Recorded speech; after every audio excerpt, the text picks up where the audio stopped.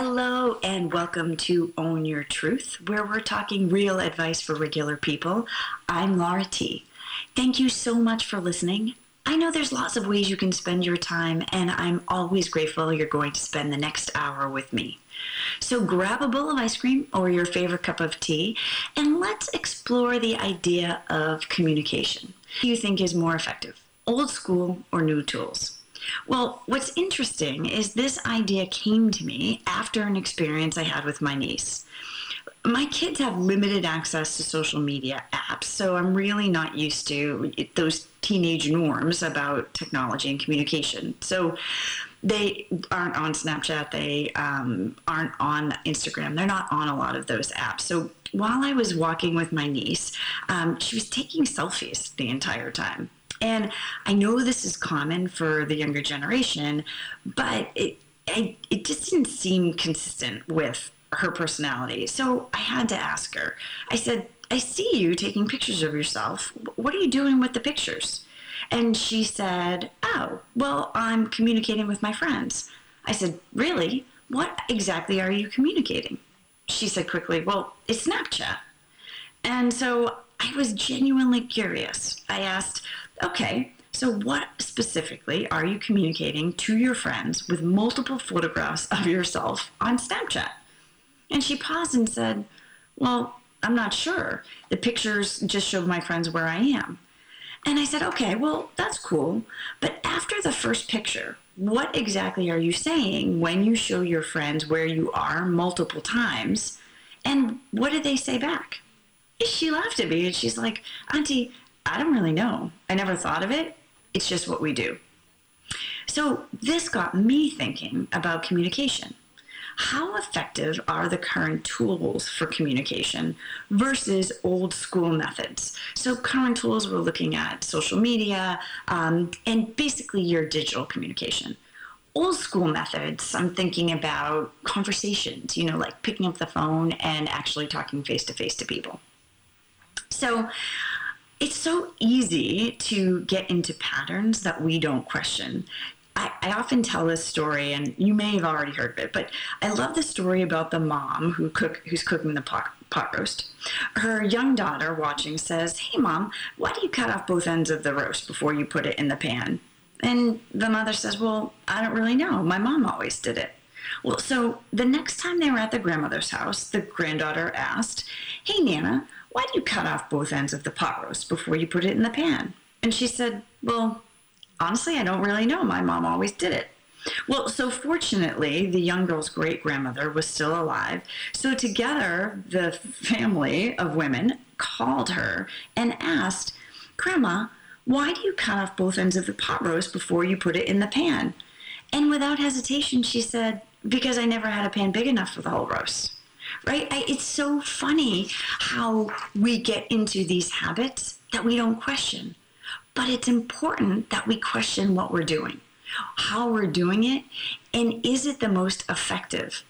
Otherwise, our cooking becomes controlled by a pot, and our communication effectiveness becomes controlled by the new tools we use. Because I'm not a social scientist or an expert, I'm just a curious observer with a desire to understand at a deeper level, I figured it was best to begin my research at the beginning. We're going to break this down to the simplest forms. What exactly is the definition of communication? Well, when I looked it up, it's described as the process by which information is exchanged between individuals through a system of symbols, signs, and behavior.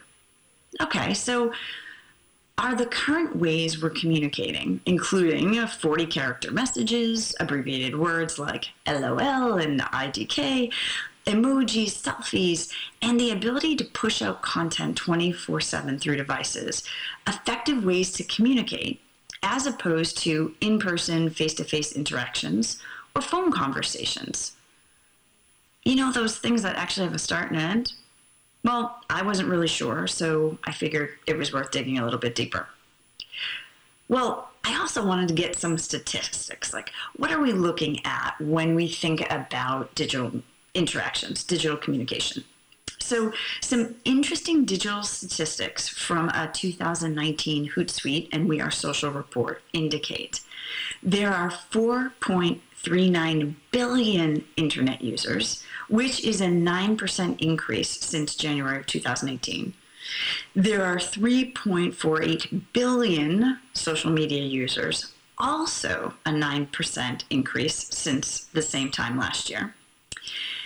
And there are 3.26 billion people using social media on mobile devices, and this represents a year-on-year increase of more than 10%. Additionally, BankMyCell reports the average smartphone user checks their device 47 times a day. That's 17,155 times a year. 85% of smartphone users check their device while speaking with friends and family. We're going to talk about the impact of that a little bit later. And 80% of smartphone users check their phone within 1 hour of waking or going to sleep. Even more dramatic, 35% do it within the first 5 minutes. So clearly, the new tools aren't going away. They seem to be getting stronger. So how are we using today's new tools? And are they more effective than old school communication techniques? Since I always like to start with a positive, let's explore the 3 benefits of today's new communication tools. The first benefit is greater access. You know, I find it really fascinating that at no point in history have you had greater access to people than you do today. Here's the question: are you taking advantage of that access? I know I don't do it consistently, and yet when I do, the benefit is huge. So my favorite example is a few years ago, my husband and I were watching the Golf Channel, and a song, Nothing for Granted, was played during this golf montage. I'd never heard the song before, but instantly I loved it. So what did we do? We Shazammed it. For those of you who aren't familiar with the Shazam app, because it can now be done by Siri, Shazam is an app that allows you to press a button and it tells you who the artist is of a song.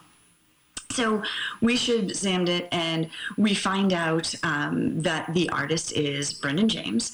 And, you know, in the moment, I'm often known for making very bold statements. I say to my husband, oh, well, I love this song, and I'm going to have him play at my 40th birthday. Well, of course, my husband laughed and was like, okay, whatever. And so what I started to do is I used technology. I searched the internet. I found his contact information, and I sent him an email. I asked if he played private gigs. To my surprise, he did, and I was instantly put in touch with his scheduler. Well, so although I didn't have him play at my 40th birthday, he has played 3 private concerts for me, and that's just one example of a fun way to use greater access. So there are lots of benefits. You know, I was watching Gary Vaynerchuk, one of the country's leading social media entrepreneurs. He's also the author of the New York Times bestseller, Crush It.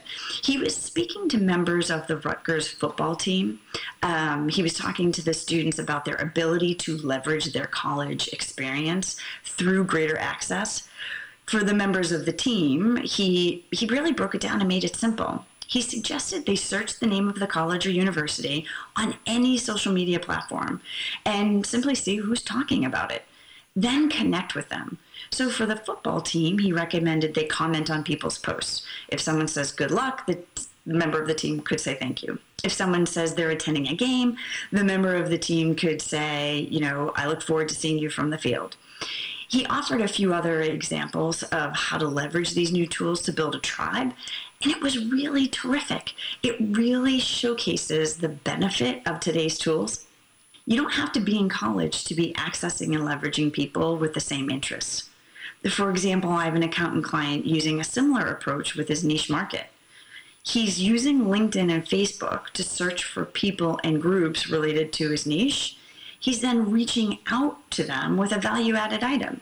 Now, I think it's really important to note he's not reaching out to say, buy me, buy my services, which totally drives me crazy.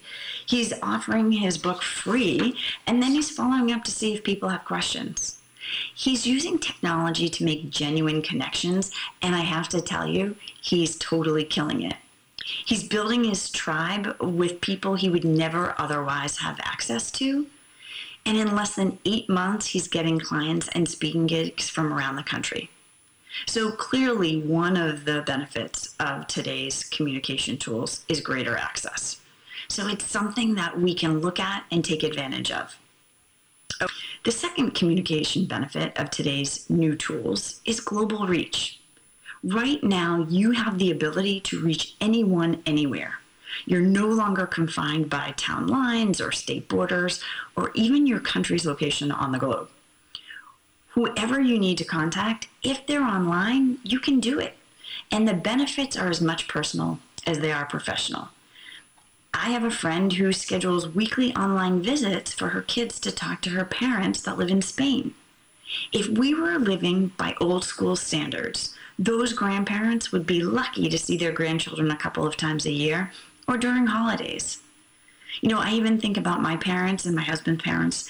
They live out of state, and thanks to technology in the schools, they have a link, literally a link online, that they can access to see the kids during band and choir concerts. They no longer have to make the long drive to see their grandchildren perform. And it's such a gift. These new tools allow families to stay connected even when they live really far apart. You know, the benefit of global reach is equally beneficial for businesses.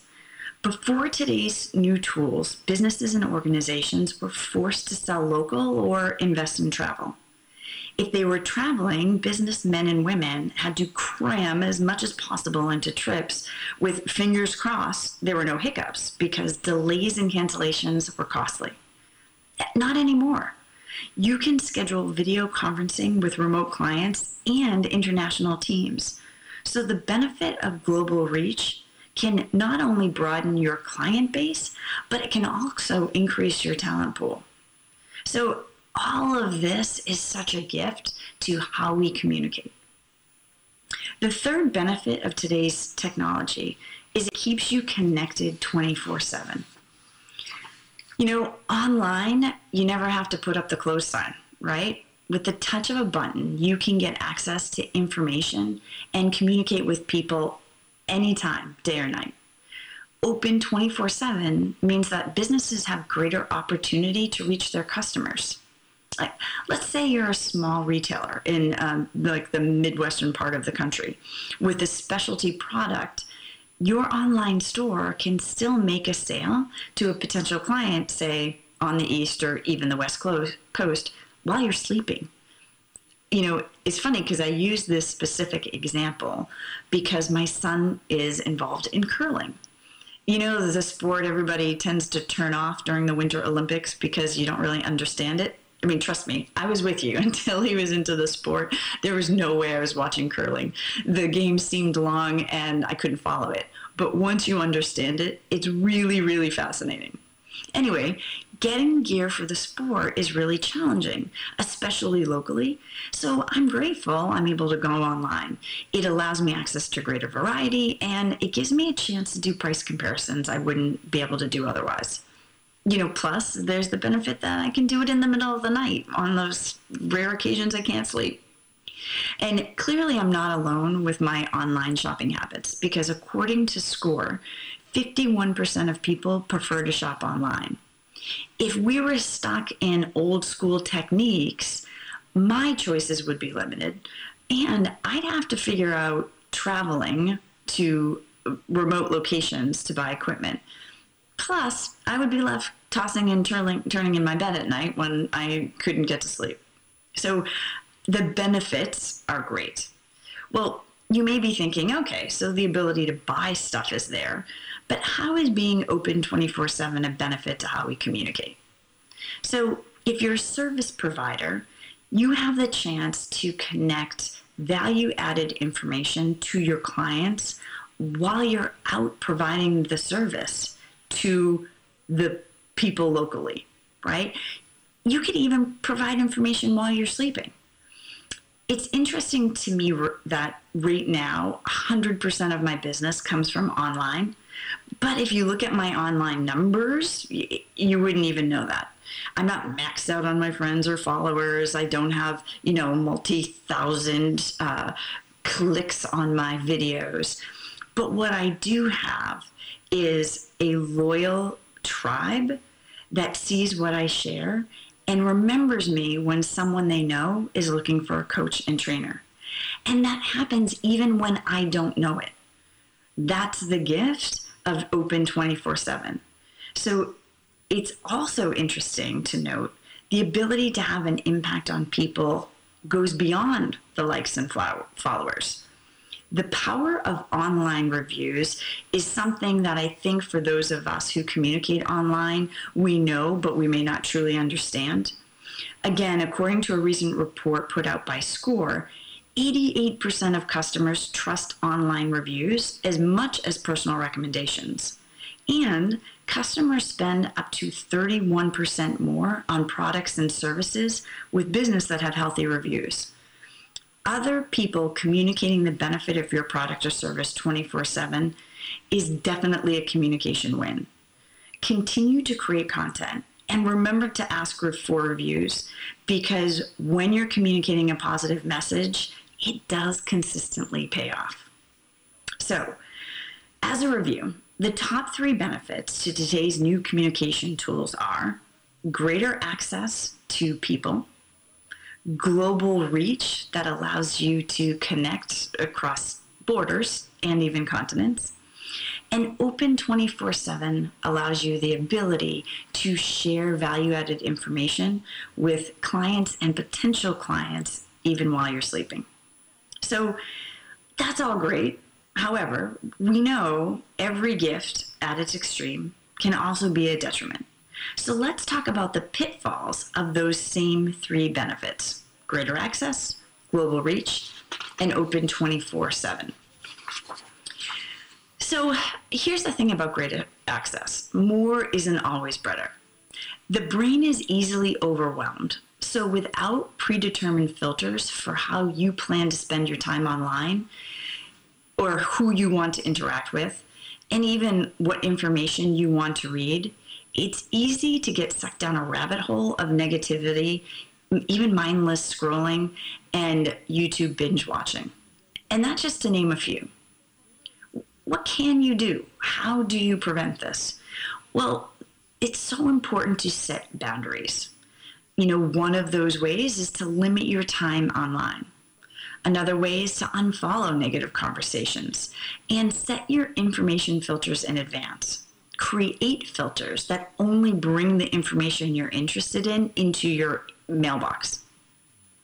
More often, people are responding to what's happening online instead of creating the online experience they really want.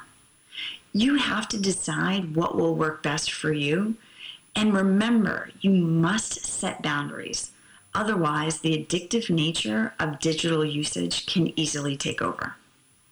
So I'll share a little bit of a personal example in terms of setting boundaries. For me in my household, technology is not allowed at the table ever. And, it's funny, I don't allow it on short car trips either. And short car trips are anything less than a half hour. These are non-negotiable standards. This is my time to talk with the family. I want to show my kids how to interact in a community. And that starts with us as a family, because when they leave the family, they'll go into a college setting, which is a community. And from there, they'll go into their own home or apartment, which is also a community. And their community will expand. If I'm not showing them by example how to communicate in those interactions, they won't learn it on their own. So for me, it starts at home. So some of the other boundaries that I set include unfollowing anyone online who's negative or whose posts have strong political beliefs. Listen, I totally support an individual's right to post anything they want. At the same time, I'm responsible for my own energy, and those types of posts negatively impact that energy. So I just choose not to have those messages show up in my feed. Here's the important thing to note. I'm still friends with and love the people who post them. They're actually often my dearest friends and closest family. But again, it's about managing my own energy. It's about deciding how I want to experience this digital world. So far, we've covered the pitfalls of one of the 3 communication benefits. After the Own Your Truth Musical Artist of the Week, we're going to talk about the other two. But I'll hold off of those so that we can really highlight this week's artist. This week, I'm excited to share with you music from Auburn Mode. This eclectic group is truly the cornerstone of Hartford's music scene, with influences as diverse as the list of acts they support and the musical range they play. The team of talented artists that comes together to form this group are also part of other groups, and despite crazy schedules and hectic lives, they continually find themselves drawn to creating together because there's a no rules, no agenda approach and a commitment to whatever feels right for the moment. So here is Live in Style from Auburn Mode. And I see you on the aisle. We will live in style. We will take the sun. And yeah, yeah, yeah.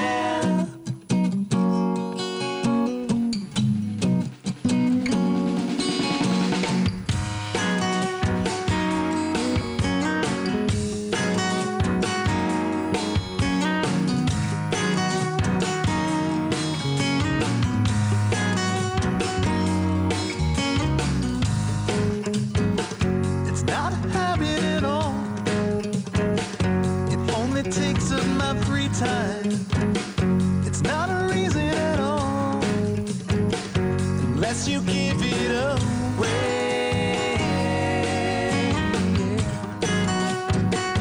Unless you give it away.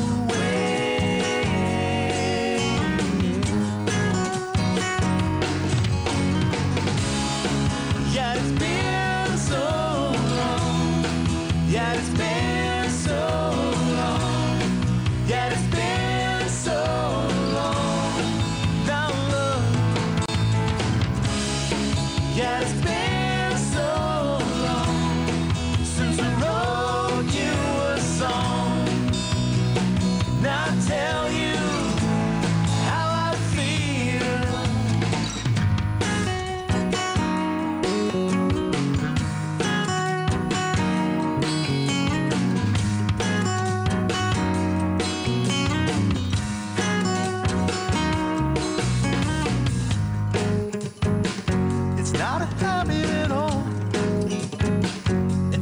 Takes up my free time. It's not a reason at all, until you give it away. Until you give it away.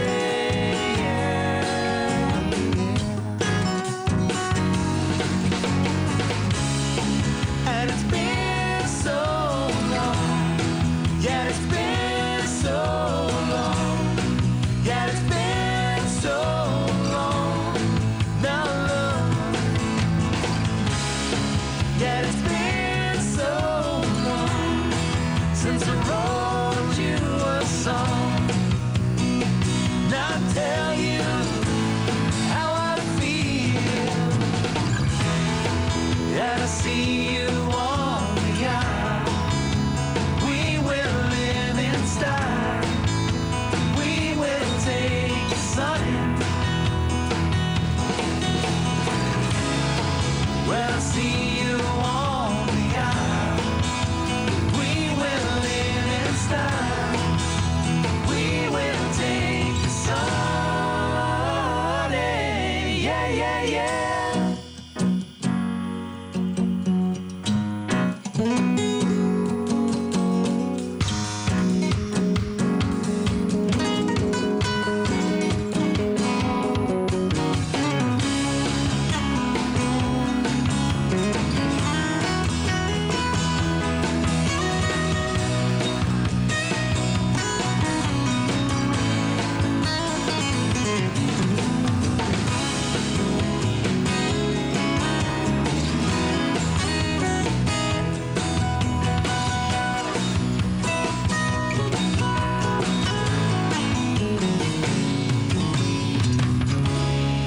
And it's been so long. Yeah, it's been so long.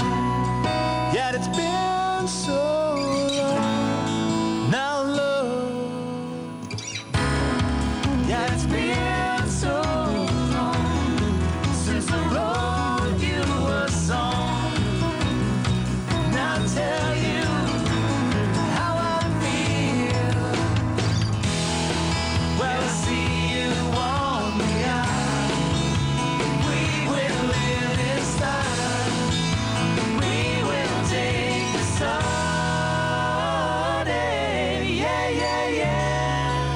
For the awesome sounds of Auburn Mode, we started to explore the communication pitfalls of today's new tools. Remember, we were looking at the benefits and pitfalls of greater access, global reach, and open 24/7. So let's talk about the pitfalls of global reach. When people have access to online, they often overlook the importance of face-to-face interaction and the power of group dynamics. Because online is faster and easier, they use the technology, but the problem is the impact pales in comparison to in-person. In research done at Western University and cited in Harvard Business Review, face-to-face is 34 times more effective in influencing someone's decision over email. This is worth repeating. Face-to-face is 34 times more effective in influencing someone's decision over email. Despite the reach of email, asking in person is significantly more effective because you only need to ask 6 people in person as compared to 200 people in an email blast. The study blatantly found that email is an inferior means of influence. It's so interesting that we use it so often, even though the impact is low. So, it was interesting to this point. I recently received a group message from a friend I was once really close with, but I hadn't talked to in years. In the email, she shared she was sadly getting a divorce and she was looking for support as she searched for a job. Well, the truth is, it's unlikely I'm going to respond to that email. First, it actually felt strange to be blind carbon copied on what felt like a very personal email. And listen, I understand the message must be difficult to share regardless of how you share it. And yet, I know my response would be vastly different if she had picked up the phone and given me a call. I mean, the power of having that conversation and the desire for me to help is, just multiplied when we're talking in person. On a professional note, I was asked to conduct a training with a fantastic company that has remote offices all across North America. So they asked me to do this team building at one of their sites, which I love to do. Fantastic. Obviously, the answer is yes. Well, once the date was set, they informed me a few members of the team would be joining the training online. Well, so I've been trained to coach anyone, anywhere, and I can really work with almost any situation. So I'm prepared to give them an awesome event. However, I had to warn my contact at the organization that the impact of team building is dramatically decreased when part of the team is remote. The reality is, e-learning research indicates 15 minutes is the average length of time you can keep someone's attention online. And this includes podcasts. So you'll notice where my commercials are placed. That's not accidental. And as opposed to, in-person research indicates attention is task dependent. So it's my job to create a program that engages the live audience so that I keep their attention, but it's nearly impossible to have the same effect online. So, the question becomes, where are you overusing the convenience of new technology tools and missing out on the power of face-to-face interactions? It's a question we've got to be asking ourselves as the use of these tools increase. Sometimes awareness is all you need to make a meaningful change. Okay, so let's jump to the challenge, the drawback, the pitfall of our third benefit, Open 24/7. So the biggest communication challenge of Open 24/7 is that people equate customer service with being available 24/7. There's no longer a clear division between work and home. The result, quite frankly, is stress, burnout, and deteriorated relationships. Sadly, it's all for nothing, since research shows working more doesn't actually produce more, and in fact, it has diminishing returns. Not to mention, being overworked makes you worse at interpersonal communication, decision making, and managing how you respond to situations. Surprisingly, according to a Harvard Business School survey, even knowing all of this, 94% of service professionals put in a 50-plus hour work week. In a time when employees use "I'm so busy" as a badge of honor, I'm coaching my clients to create boundaries. We talked about boundaries online. Creating these boundaries are so important. And it doesn't come naturally. It didn't even come naturally for me. After 8 years as a realtor, I remember distinctly I was on the phone with a client and we were running numbers, and it was 8:30 at night. And I'd done a calculation and it was wrong. There was an error. And he said to me, your total's off. And I'm not sure why, but his comment, it like jolted me into reality. And in that moment, I said to him politely, you know what? My numbers are off because I shouldn't be on the phone with a client at 11:30 at night. What we're working on isn't going to save a life.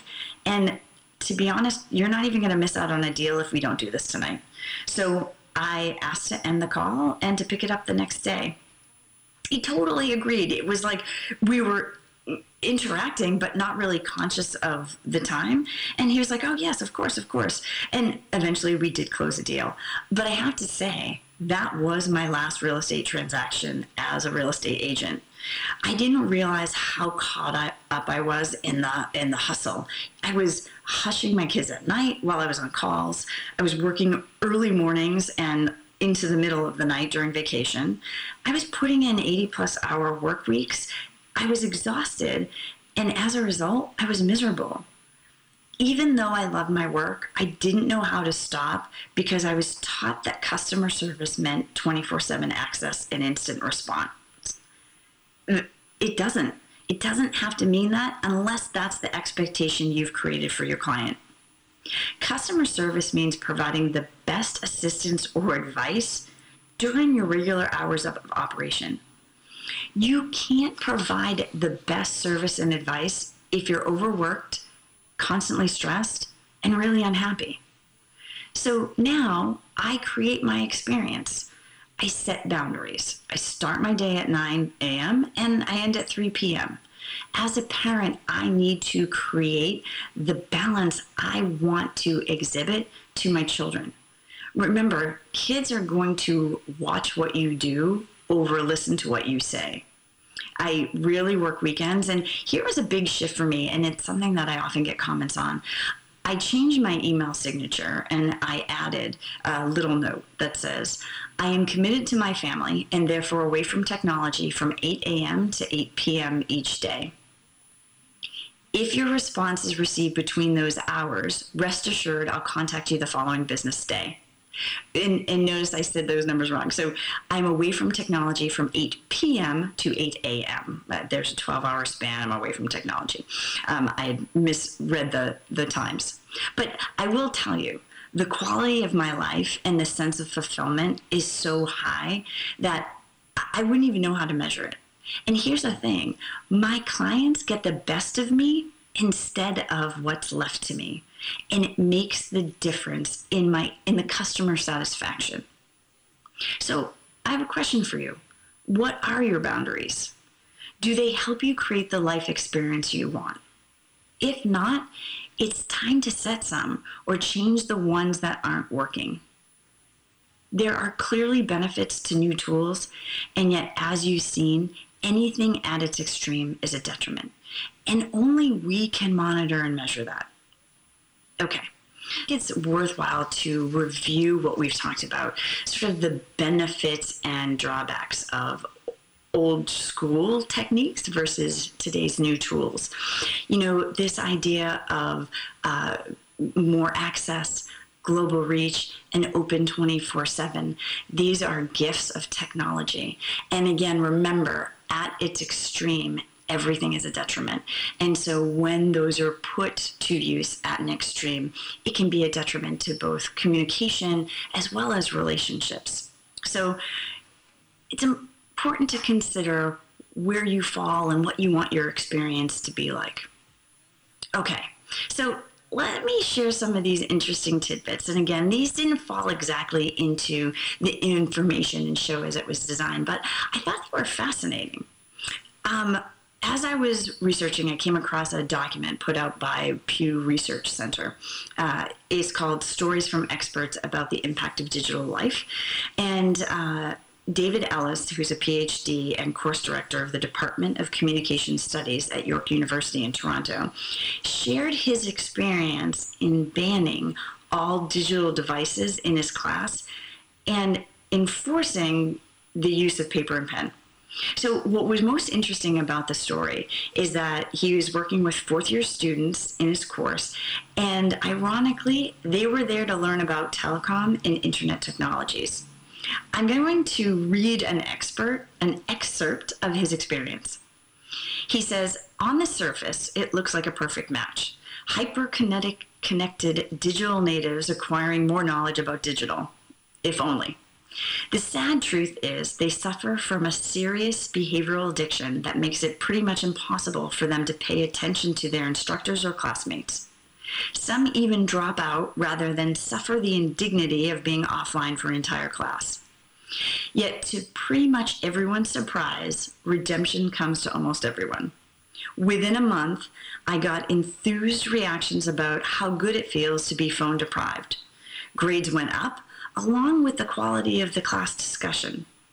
Some students reported this was the first time they'd been able to concentrate on the course material, or even that it's the only course in which they learned something. That would be flattering if it wasn't such a sad indictment of the state of higher education today, where classrooms have become a wasteland of digital distraction. Wow. So there's a couple of messages in there. The first is the gift of removing technology, right? We get so used to a certain way of living, we don't realize that we really need to make a shift.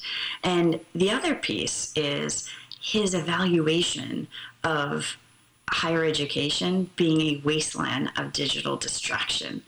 I have friends who are professors who experience so much of the same, and it's so sad.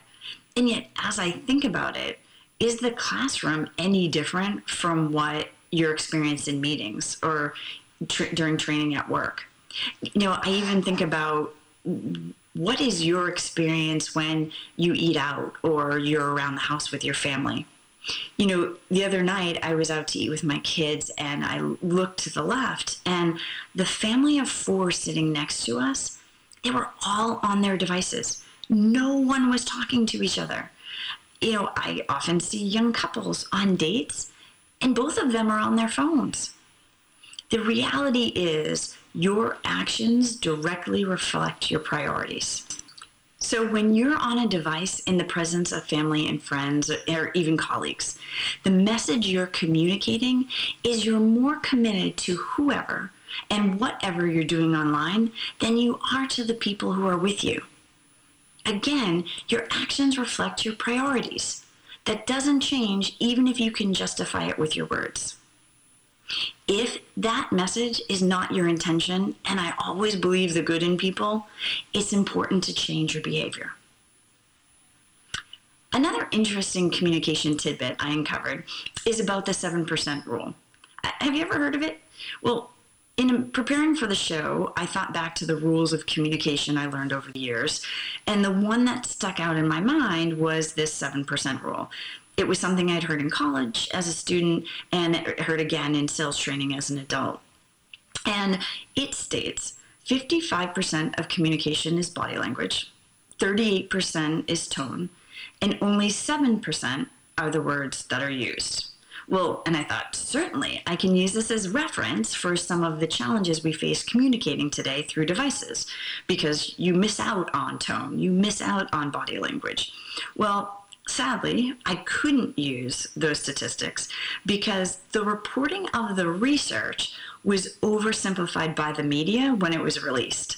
And it made me laugh because, yes, fake news even happened in the 70s. What the statistics say is this gentleman, Albert Morabian and his colleagues conducted a small study and discovered in specific instances where there was inconsistency or contradictions between verbal and nonverbal communication, body language and tone are more accurate indicators of meaning and emotions than the words themselves. So, for example, when you get a gift from your spouse and you tell him you love it while you roll your eyes and kind of scrunch your nose, essentially your body language is owning your truth while your words aren't exactly saying what you mean because you want to be polite. The rule does not apply to all communication, but only in those instances where there's a contradiction between what's being said and how you show up. You know, knowing that this is something that's shared in classrooms, this is something that's, touted online as fact, it had me wondering how much of our communication is so grossly generalized, or in this case, oversimplified, that we aren't effective regardless of whether we're using a new tool or holding on to the old school techniques. Well, so I couldn't end the show without specifically talking about these primary old school communication techniques. And for me, that meant direct communication, face-to-face and phone conversations. Sadly, it's becoming a lost art. Young people don't have the skills to carry on meaningful conversations, and many adults are losing focus so quickly they don't have the capacity to stay involved in conversation. That's this idea of, are we speaking on such a surface level that we're missing out on meaningful communications? Even with our current communication habits, a study in the Harvard Business Review revealed that 87% of professionals consider face-to-face communication an essential element in closing a business deal. And an overwhelming 95% of respondents call it crucial in forming lasting business relationships. 95% of respondents say it's crucial in forming relationships, and yet that's not what we're doing. In an article that I had read, Are Smartphones Killing the Art of Face-to-Face Conversation? A gentleman by the name of Dr. James Roberts, he's a professor of marketing at Baylor University and author of Too Much of a Good Thing, Are You Addicted to Your Smartphone?, was cited as saying, some people are becoming conversational cowards. They lack the willingness to have difficult face-to-face conversations, and they aren't cultivating those skills. A lot of what used to be done face-to-face is now done via computer-mediated communication. And I think that's sad because what we've lost is the humanness of contact and conversation. When we lose our ability to relate to people, to empathize with people, we care less about those people. It's ironic a tool designed to connect us has been given the power to isolate and distract us from meaningful conversations and real relationships. Quality listening and conversation is a skill that needs to be taught and practiced. Although I don't believe we intentionally sacrifice deeper conversations for shallow interactions, it's happening because we continue to accept and engage this way without questioning it. Like the generations of women who cut off the ends of the pot roast without asking why that I shared at the beginning of the show. We're following a path, never asking for directions, and creating a society unable to engage in the most fundamental aspect of community, and that's conversation. So clearly there are benefits to communicating with today's new tools, and there's a cost to abandoning old school communication. I look at it and I think the key is really moderation and consideration. Moderate how much time you spend using new tools and consider what you are communicating when you're making use of today's technology. Consider what you're communicating when you're prioritizing technology over people. Thank you for joining me. I hope today's segment has you thinking differently about technology and communication. As always, I love hearing your thoughts and getting your feedback on the show. So visit Own Your Truth with Laura T's Facebook page and be sure to comment.